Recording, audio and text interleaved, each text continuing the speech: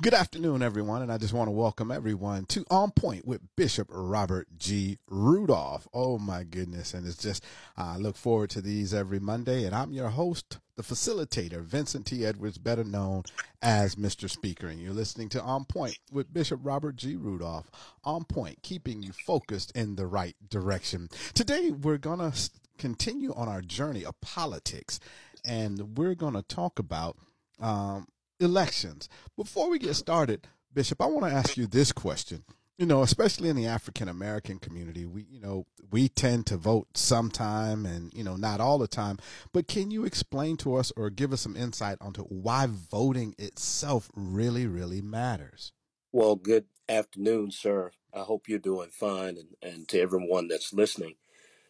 Voting is a very precious right, particularly for African Americans in our country. As you know, that we had to fight, we had to bleed, many of us even died for the right for us to be able to actually vote in an election process. So we as African Americans need to vote any and every time there is an election. If there's a school board election, if there is a local election, it doesn't have to be a national or a presidential election, but it can be at the local level, which is very, very important. We need to elect individuals to office who have our best interest at heart. And so we just need to vote, period, because that's a duty of a good citizen. And especially if the right to vote was given to you through means of fighting and pushing so that you could get that right, you definitely need to do that. So it's important to do that. Also, we hold our political leaders accountable. When we vote, we hold them accountable for the actions that they have done in the past, the things that they have supported or the things that they did not support in the past. And that is critical to us being citizens of this country. So we just need to vote, period, regardless of where we are and who we are. We need to be able to vote. That is the ideal citizen and the responsibility of an ideal citizen. Bishop, you mentioned voting basically anytime you get the opportunity. We hear a lot about national elections. How important are local elections? Well, politics is local. All politics is local. I think someone said that, and I would like to quote them that all politics is local because whatever is happening on the floor of the United States Congress and the House of Representatives on the floor of the Senate, that may not affect you directly, but the pothole that you passed up going to your home, that affects you directly. So if all politics is local, then that means everything affects you closer to you. People may watch C-SPAN, they may watch CNN or Fox News and see what's happening in Washington, but it's not really close to them until it affects them at home. You want to make sure that you have good schools for your children to go to, and therefore you might have to vote for a millage in order for that to happen so that it can fund the school system. There are potholes in the street. You have to make sure that your city council person is standing up for you in city council meetings. Those are the types of things that we look at every day. And whatever affects us locally, whatever touches us locally, is what we will directly know about. So, national elections are fine, nothing wrong with that. But we need to really focus a lot of times also on the local issues because those are the ones that affect us directly and have the most local impact for us. We're not going to talk about Washington much um, as it relates to what is happening at home, because that is what affects you more. Thank you so very much for that insight. Before we move into our main topic today, dealing with midterms, can you give us a brief overview of basically what are the different branches of the government, and then give us a difference between the House and the Senate? Well, there are three branches of government. There is the executive, the legislative, and the judicial. The executive is the body that actually implements and get the laws handled as far as administrating or governing. When we think of the executive branch of government, we're thinking about the United States president. The president is the one who executes and makes sure that the laws are executed. Um, as a president, as a governor, those are the individuals that handle what happens and how it happens. Now, that's the executive branch of government. The legislative branch of government are those people who serve in the legislature. For instance, if you are a member of Congress, you can serve in the House of Representatives, which is based upon the population of individuals within a certain area. And then the United States Senate, there are two members from every state who are members of the United States Senate, um, and that they make the laws. And in the legislature, in the individual states, for instance, I am in the state of Arkansas, and Arkansas just completed the session of the Arkansas legislature, and they made laws so that the governor could sign, or they passed legislation rather, so the governor could sign it into law. Well, the same way with the Congress, it makes legislation so that the president can sign it into law. So that's the legislative form of government, and then the judicial form of government is the courts, the court system.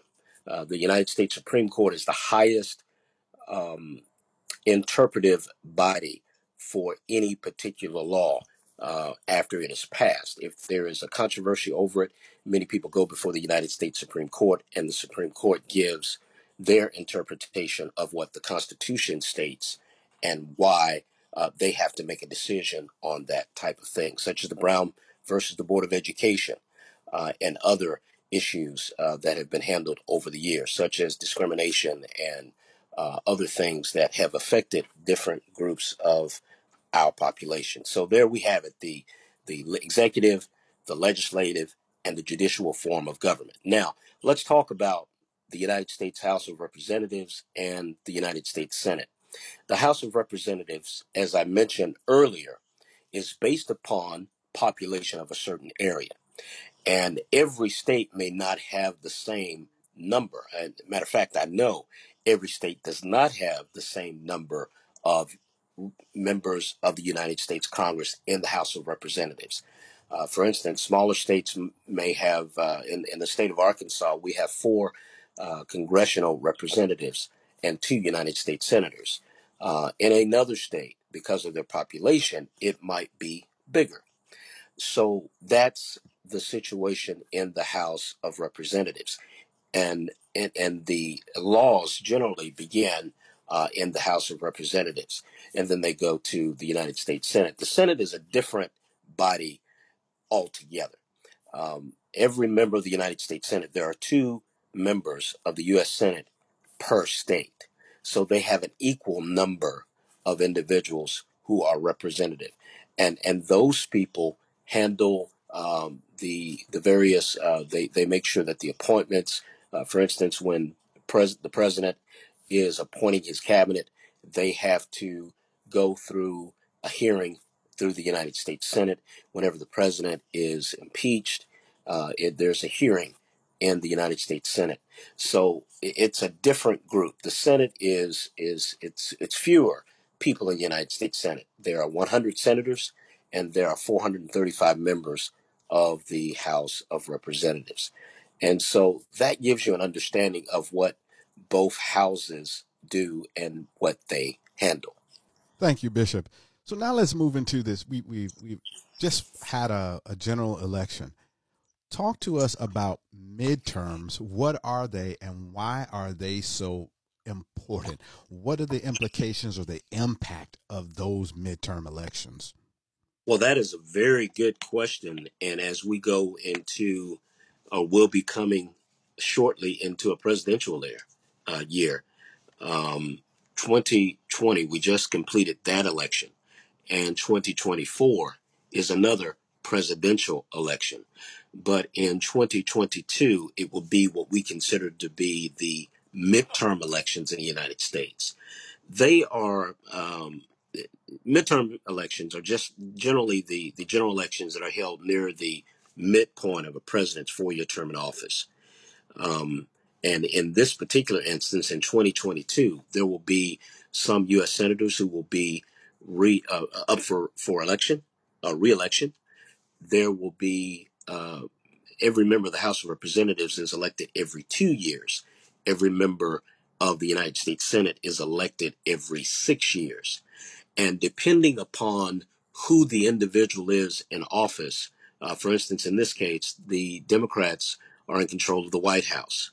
And so the Democrats would, of course, like to keep as many members in the United States Congress that they can. Right now, the House of Representatives is controlled by the Democratic Party, and the United States Senate is controlled by the Republican Party. So in the midterm elections, this is what's going to happen. You are going to have Democrats who are trying to hold on to the offices that they have, and you will have Republicans trying to garner or gain more seats so that they could rule the Senate, or they can continue to control the Senate, or that they can flip the House to make it a majority control. It would be controlled by the Republicans. So it just depends upon what political party you're in and what party controls what house of government. Um, and so that's what would be happening in this particular instance. So in 2022, you will see a lot of individuals running for the Senate. About 30 or so individuals will be running for the United States Senate, running for re-election, or running to be elected to the United States Senate. And the Democrats want to control the Senate, so they're going to do everything that they can to get their individuals in office. And then the Republicans, they want to keep control of the Senate. So they are going to do everything that they can to make certain that they keep control of the U.S. Senate. Now, with that being said, we all know that the presidential election comes every 4 years, which in this case will be 2024. And with that being the scenario, you will probably about that time see a lot of individuals who would like to run for the presidency, particularly in the party that is not in control.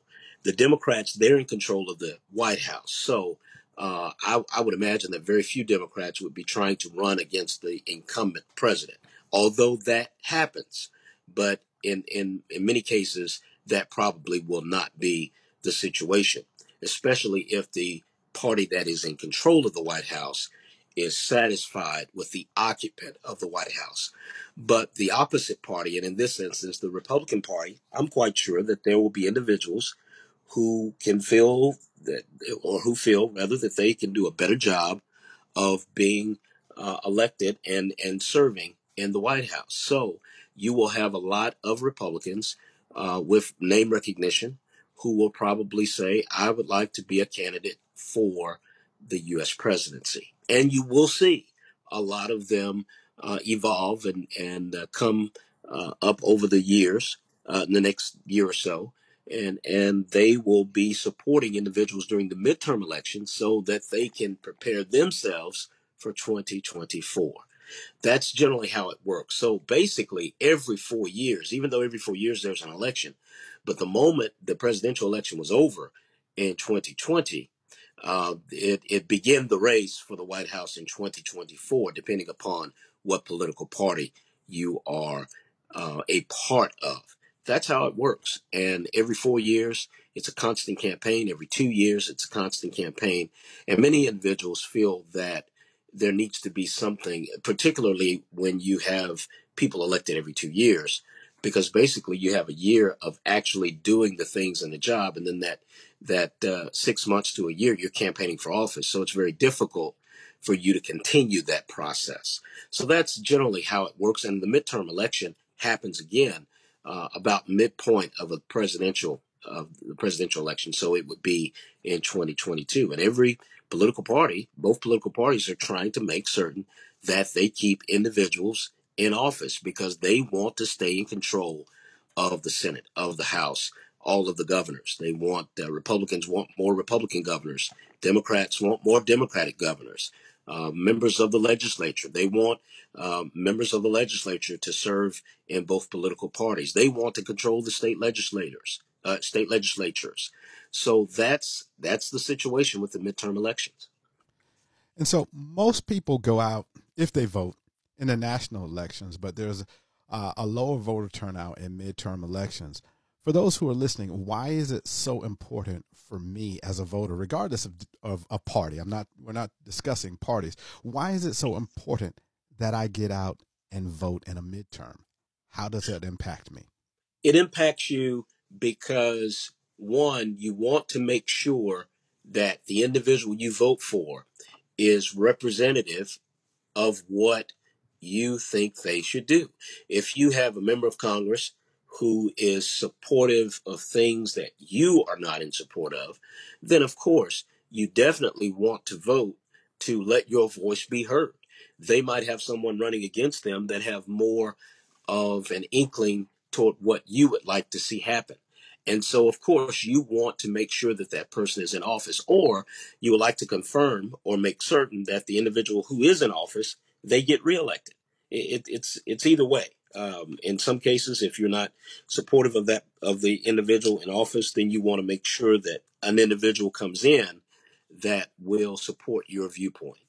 It's just important to do that, and you keep an ongoing relationship with the media, with those people who are in office, so that you can know, all right, I need to make certain that this individual is rewarded or this individual is disappointed, depending upon how you view it.